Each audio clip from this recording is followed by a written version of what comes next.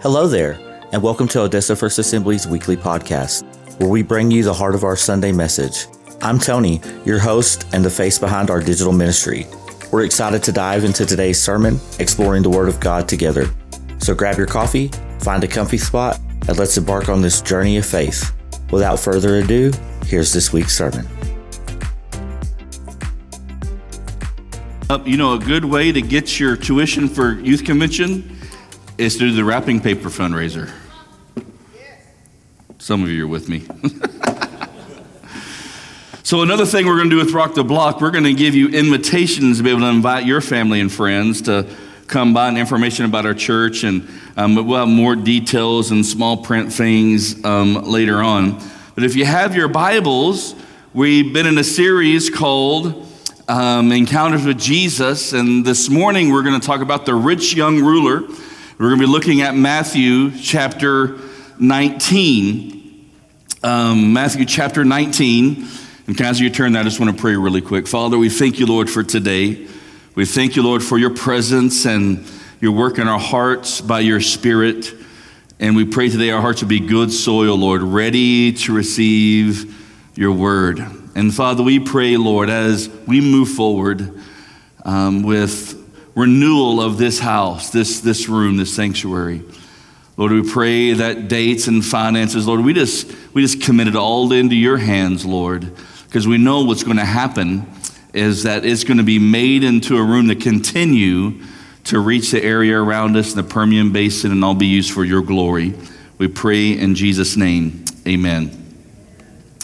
Does anybody like games? You play any of your families? Y'all like board games and stuff? We're a family that likes to play games. We have been accused of competitiveness, and I say that sometimes, and then people get together with our kids and play and a game, and they're like, "Whoa." That's just, when we get together as a family, it's just like it all, it's like there's no boundaries in which how competitive you can be. I mean, there's been some fights, there's been some cards thrown across the room, there's been some arguments there, but we've never let the sun go down on our wrath. Just so you know.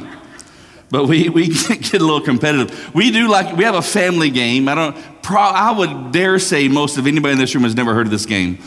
It's a game that was stopped production in the 70s.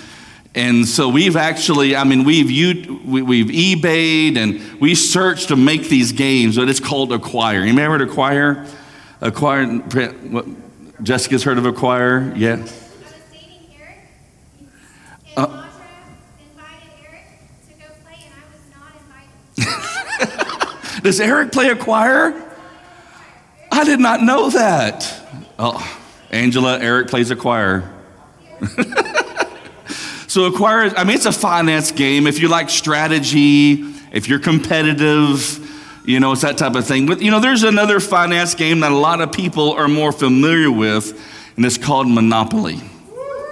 Is there anybody in the house that likes Monopoly? I do not like Monopoly. So, and I think years later I found out is that I've always played wrong. And maybe that has something to do with it. I don't know. But there's all kinds of monopolies. Listen to this. Monopoly is the most popular board game of all time. It's sold in 111 countries and 43 languages. Isn't that crazy? There's even versions of Monopoly that are Braille for the blind. There's electronics, there's video games, there's even a chocolate version. I may have to try to find that one. I don't know. But since it was invented, over 1 billion people have played Monopoly. Process that. And there's all kinds of Monopoly games and all kinds of themes. And I got a few up here. One thing I do like, what the kids have taught me this one. Has anyone played Monopoly Deal? This is awesome. This is like Monopoly in like 15 minutes and not all night. That's what this is. And so it's an interesting way to play Monopoly. And they have all these different themes like Wakanda Forever.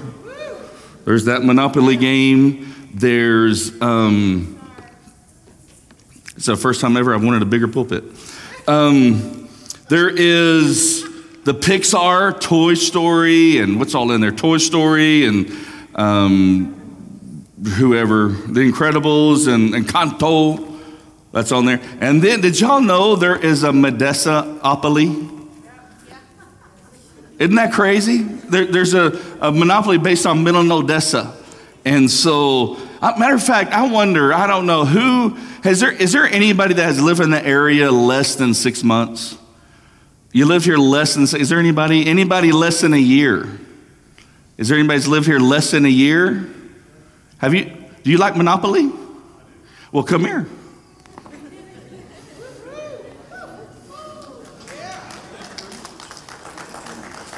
Yes, sir. Enjoy. Don't invite me. Okay. Anybody like Toy Story Monopoly? Who's ever, right here? Okay. Is Cindy come over and grab it? How about Wakanda? Any Marvel fans? Anyone know Marvel? Right, Amber, all right. Come here, Chris. And who do want to try a Monopoly deal? Who's like, I don't know, I would just like about a 15-minute. Lee? Ken, did you raise your hand? Somebody raised their hand. Was it just Anne Marie? Who raised their hand over here? I thought another hand first. Over here in the back, hand raised. Yes, yeah, come here. Back row. There you go, Lee.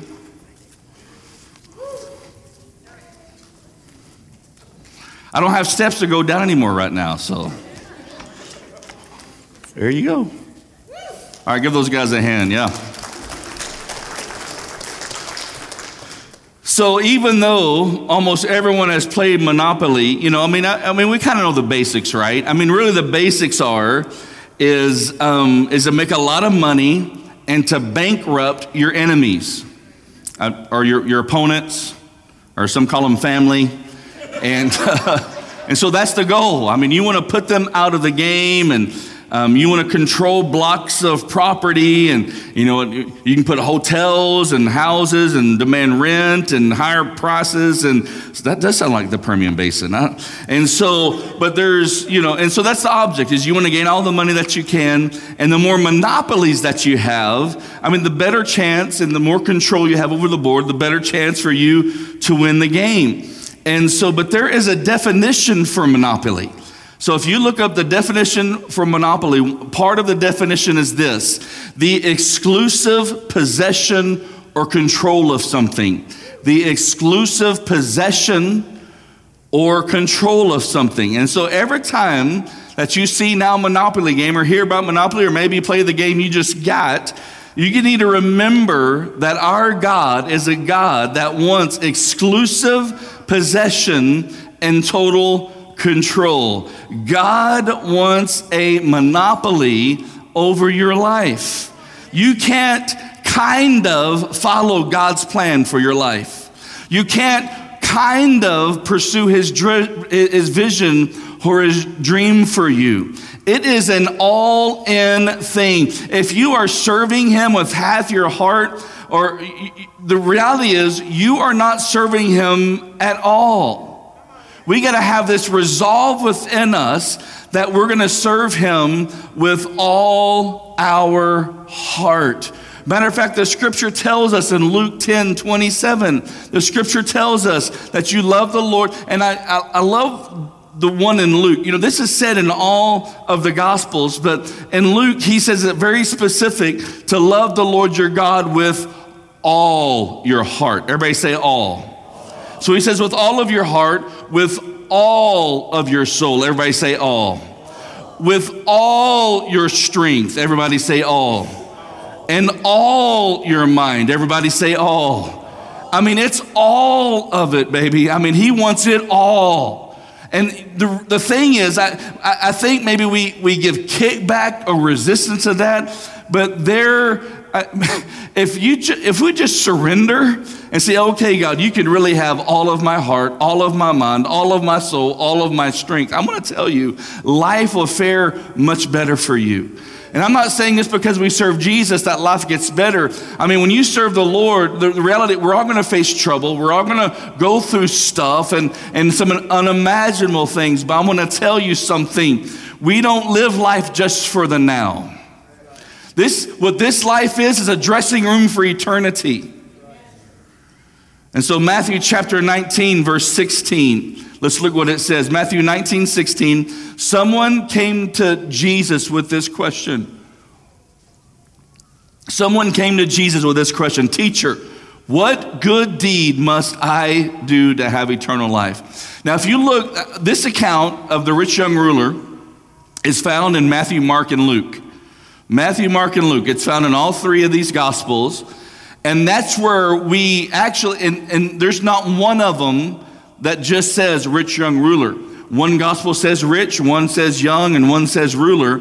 And so we know these are all the same account, so we kind of understand this is the rich young ruler. But I want to point you to a very important word in his question. He said, what must I do? What must I do? He says it in Luke chapter 18, teacher, that's where it's a religious leader, teacher, what should I do? You find it in all three of them. In Mark 10, 17, where we find the other account, it says, what must I do to inherit eternal life? And the answer is this. Number one is this. We can't do enough for salvation. We can't do enough. And there is a positive connotation of that, and there's also a negative connotation to that, because the reality is that the negative would be there are so many people trying to earn their way to heaven, and you will never earn your way to heaven. We'll never earn. I know that we're oriented towards doing, right? We're a blue-collar people in a blue-collar area, but you can't take that relationship with God.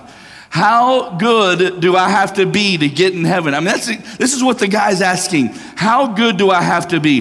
How many times a day do I need to pray? How much of my Bible do I need to read? How many good deeds will get me there? How much is enough? What do I have to do? And you cannot earn your way into heaven.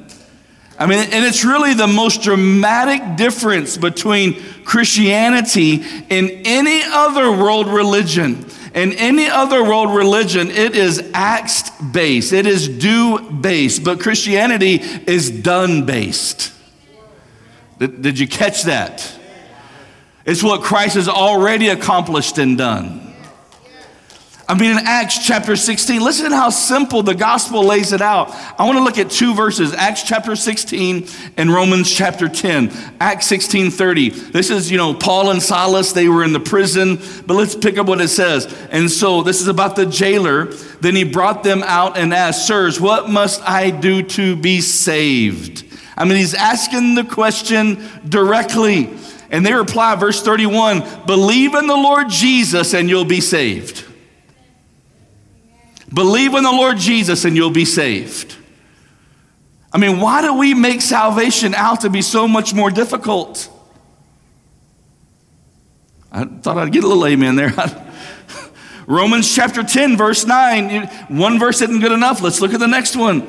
If you openly, everybody say openly, declare that Jesus is Lord and believe in your heart that God raised him from the dead, it says what? You will be saved. When it comes to salvation, it is not about doing. It's that we don't do something. We don't do something and earn it. Matter of fact, the Bible says even our righteousness, our right actions are filthy rags. Why? Because it's about his righteousness. So it's not about doing, it is about believing. We believe that he is the Lord Jesus. We believe that he is the Lord Jesus, that God raised him from the dead, and that's the one we confess as Lord. It's believing in who he is, and it's about giving up control. It's about complete surrender, saying, okay, Lord, I believe that you're the Lord Jesus, and I'm going to serve you with all of my heart and all of my mind and all of my strength. and all of my soul, with everything. I'm not going to hold anything back. You cannot earn salvation. It is a gift to you. It's a gift to you. Matthew 19, verse 17. So that's verse 16. Let's pick up verse 17. A couple of verses here. And he said to them, why do you ask me what is good? So as remember, verse 16, what did he ask? He said, someone came to Jesus with a question, teacher, what good deed must I do to have eternal life? And then in verse 17 we pick up, and he said to him, why do you ask me about what is good? There's only one who is good. This is Jesus responding. If you would enter life, keep the commandments, he said to him. Which ones? And Jesus said to him, you shall not murder, you shall not commit adultery, you shall not steal, you shall not bear false witness, honor your mother and father, you shall love your neighbor as yourself. See, the second thing is this. Well, I thought you said, Pastor, it's not work-based, it's not due-based. Listen, number two is this. We can never be good enough for salvation. That's what Jesus is trying to illustrate here. He's not saying if you do all of these things, you're going to have eternal life, because to do all of these things is impossible. I don't know. I'm just going to help you a little bit, and maybe this will set you free. Maybe this will help you just a little bit. But did you know to completely fulfill perfectly all of your life, the 10 Commandments is impossible? Did you know that? I mean, we strive to do it. We want to do it. And there's a whole lot of other laws in there besides the 10 Commandments. But the 10, it's the top 10, right? It's the 10 biggest hits. Some of you will catch that reference if you know about the cartoon. You can never be good enough. Serve how I feel. See, because the thing is this, we kind of get locked into this. I feel like, this is what people say, I feel like I've done more good than bad. Like if you have conversations with people, I feel like I've been better than most. I feel like that my good outweighs my bad. And that's why we can never do enough or never be good enough to earn our salvation. There is only one who is good. What Jesus is saying is there's only one that's perfect, and it's God in heaven. There's only one good enough to be there, and he's there, and it's God. Jesus is setting the standard. The Bible tells us in Romans 3:23, for everyone has sinned. Everyone say everyone. Everyone has sinned. I just said this. I thought, man, I should give away a prize to who would admit the last time they sinned. Maybe we shouldn't do that. Everyone has sinned. We all fall short of God's glorious standard. We're talking about Six Flags. I don't know if you know this about us or our family. But we love theme parks. We love Six Flags, anything like it. We're those type of people that, we go skiing. It's been a while since we've gotten to go, but we go skiing. We're there an hour before the lifts open. We're on the first chair up, and we're doing everything we can at 4 o'clock when those lifts close to make sure we're at the very top. At 3:59, we're hitting chairlifts to get up there. We go to Six Flags. We are there from when the park opens to we're trying to get on a ride after it closes. That's just the way that we're wired.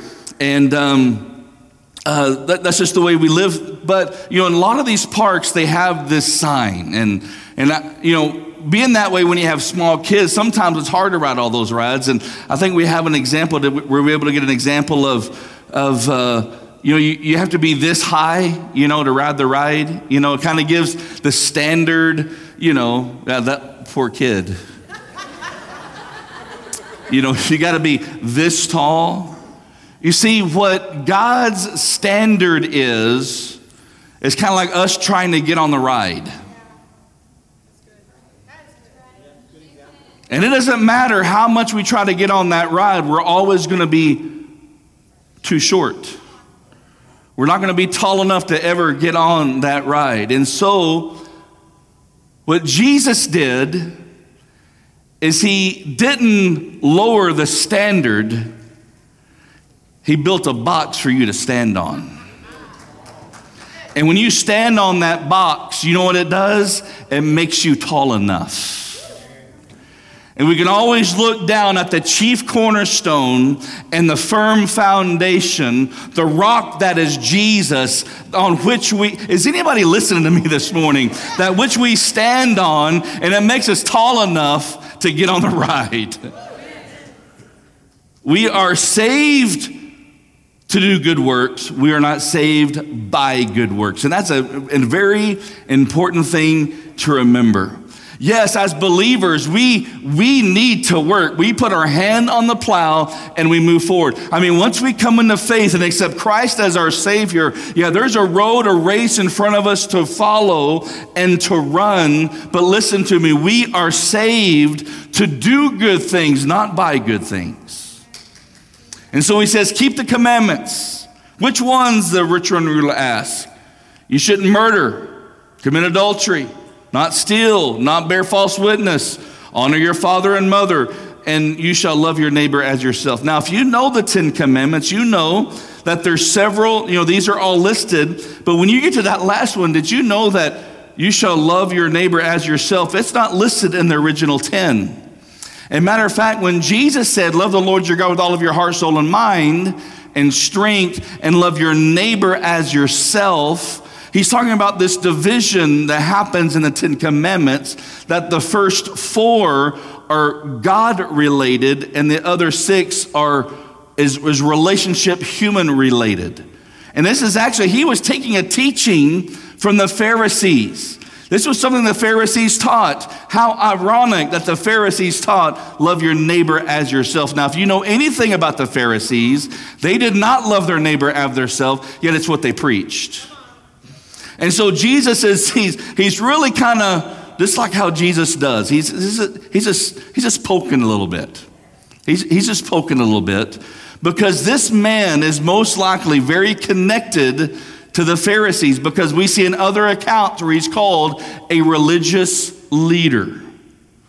And so we see that there's these 10 commandments, but the reality is the most important one that Jesus could have said, but he didn't say, was you shall have no other God before me. And the reality is the rich young ruler did.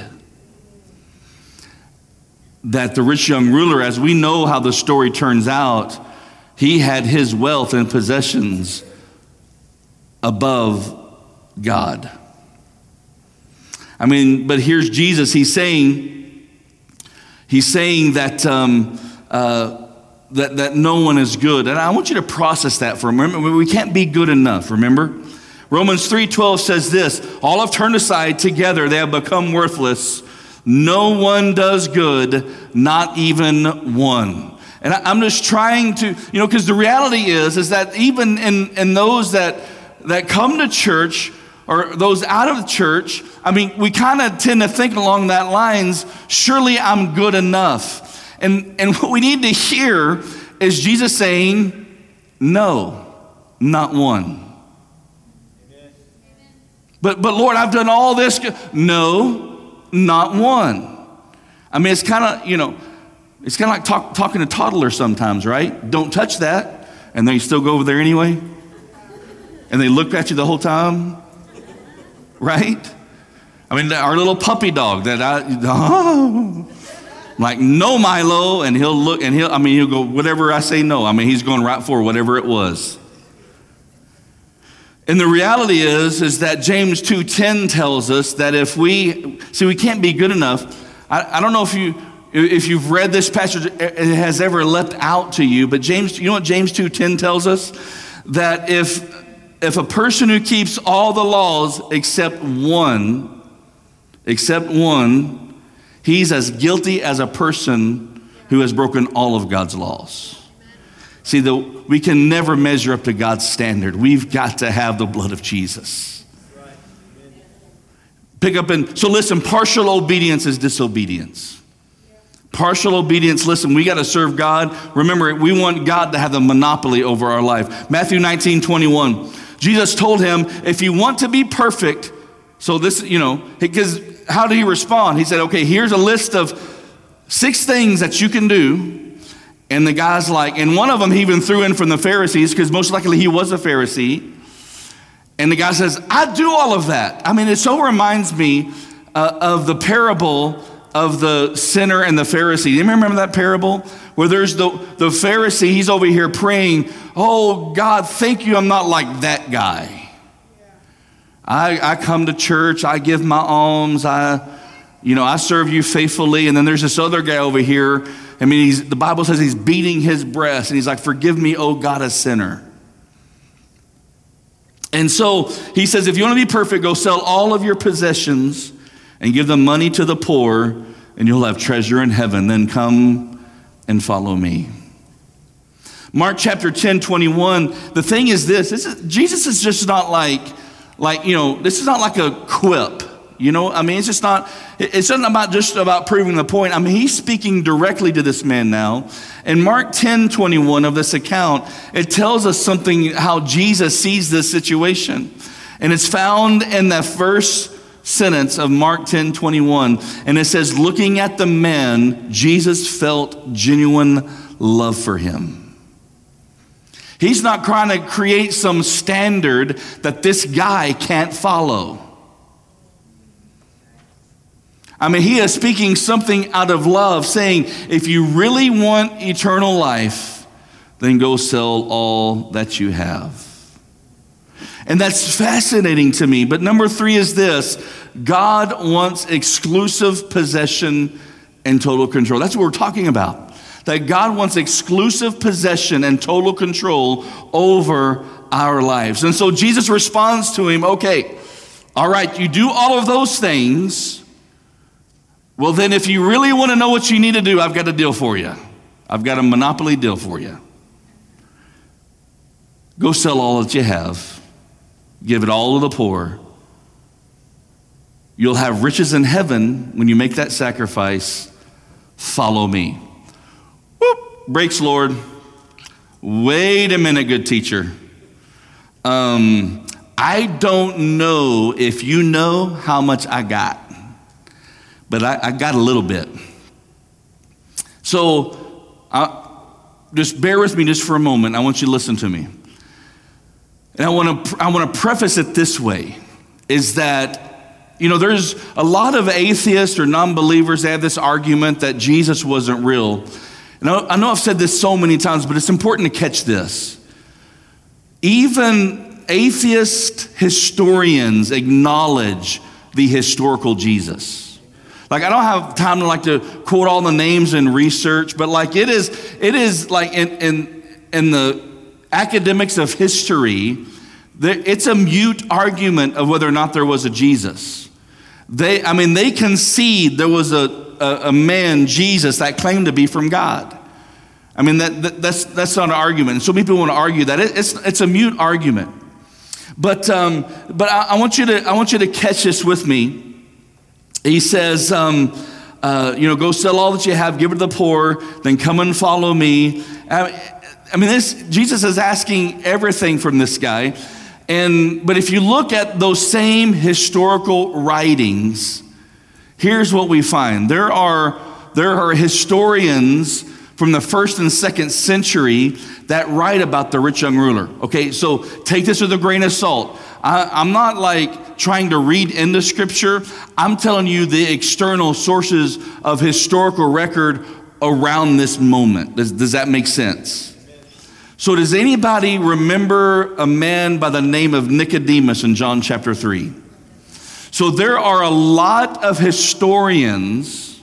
I'm not saying biblical authors or inspired by the Holy Spirit. I'm telling you that there are historians that believe the rich young ruler was Nicodemus's brother. It was his younger brother. Now, what's significant about that is that there's 2 things that are significant. One is that they believe this rich young ruler, he had enough wealth that all of Jerusalem could live off his bank account for 10 years. Now that's significant wealth for in the 1st century, Would you agree? I mean, could you imagine somebody, and I mean, there probably is, but in the Permian Basin that had enough money that we all could live off his bank account for 10 years, right? And that process that for a minute. And so Jesus is saying, go sell all that you have and give it all away. What's another thing that points to this is that many believe that Nicodemus was that wealthy. And did you know that Nicodemus, he was friends with somebody? He was friends with a man by the name of Joseph of Arimathea. Does anybody remember that name? That's the man that gave them the tomb for Jesus to be buried in. And the question arises, some historians, I'm talking about these writers, talk about why didn't Nicodemus give his? Because we see a pattern of Nicodemus through Scripture. I don't have a lot of time to get into it, but many believe that he came of faith and that he did sell all that he had to follow Jesus. Isn't that interesting? And so if he sold all that he had, then he no longer had a tomb for Jesus, but Joseph of Arimathea did. I think that's really fascinating about history. But so this man, he had immense wealth, and the Lord told him to give it all. And I know many of us are thinking, process this for a moment. If you live in America, you are wealthier. It doesn't matter how much is your bank account. Listen to me. If you live here in the U.S., you are in the 1/5 percentile of wealth in the world. You are more wealthy than 4/5 of the planet. I know, right? Isn't that crazy to process? And we always want to focus on our lack, but the reality is we're blessed. We're very blessed. So he might tell me to give $1,000 to a missionary. He might tell you to give $10 or $10,000. He might tell me to give my life in full-time ministry. He might tell you to sing or to work the nursery or to pull up some carpet and paint.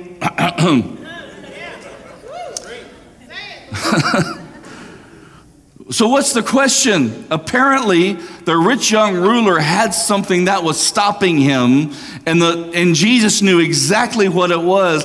And so my question to you is this, is what is stopping you? What is the question that maybe Jesus is asking you? What's stopping you from completely following Jesus? You know what? Someone might come to me and say, they may offer me, would you turn your back on Jesus? If you turn your back on Jesus, I'll give you $1 million. You know what? I don't even have to process that for a moment. Not a moment. I mean, I don't have to go fast and pray on a retreat for 3 days to know what my immediate reaction answer is going to be no. Why? Because nothing of this world is worth to give up heaven for. I'm going to say it again. Nothing of this world is worth to give up heaven for, yet so many are making that choice. Why? Because Jesus has asked the question, and you're like, everything, Lord, but that. Here's how it works. Here's how exclusive possession and total control works. I have this relationship. I know if I were to say to God, what would you have me do? God, lead me. And God says, I don't approve of that relationship. What are you going to do?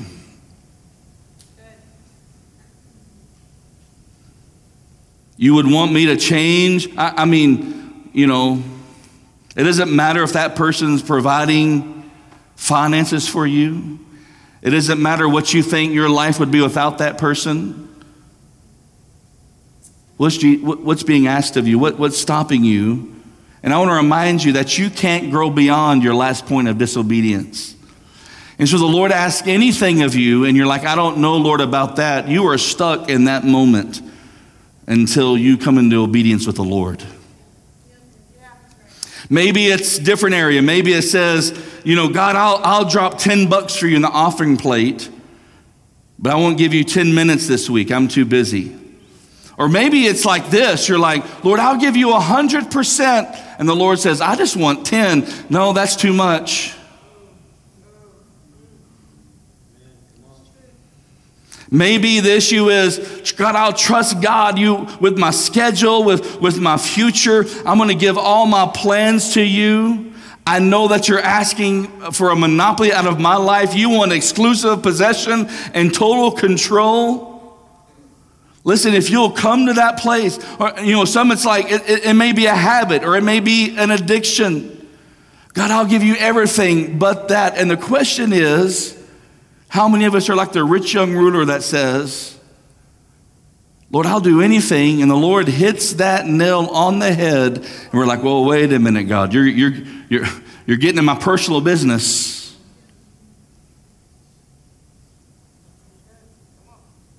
God, I don't want you to have my money. I'm a spender. I depend on it. I don't know if I can afford to do it anyway. Listen, this is such an important moment. This is such an important point. I want you to listen to me very carefully. Most problems happen in the area we decide to handle on our own. Most problems happen in the area we decide to handle on our own.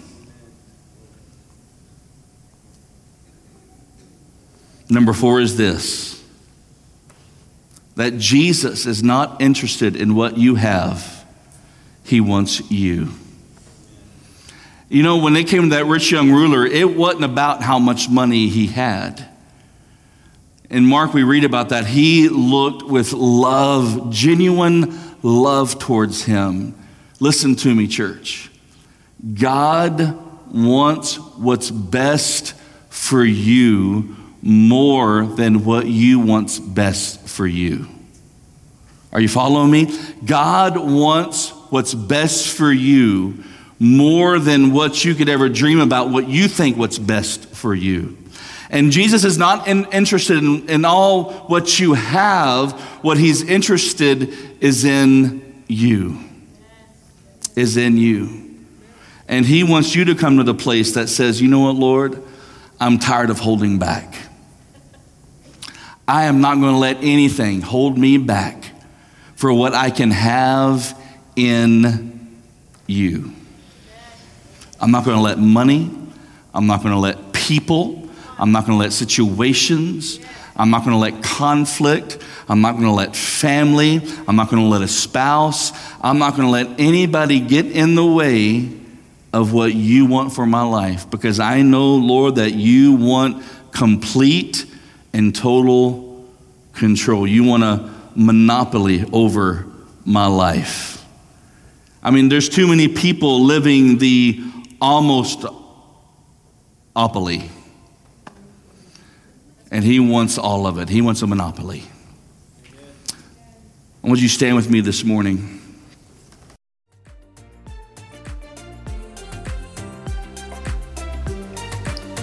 Thanks for joining us on this week's podcast. Be sure to tune in next time for more inspirational messages. Connect with us on social media at Odessa First AG. And if you'd like to support our ministry, visit OdessaFirstAssembly.com/giving. Until next time, stay blessed.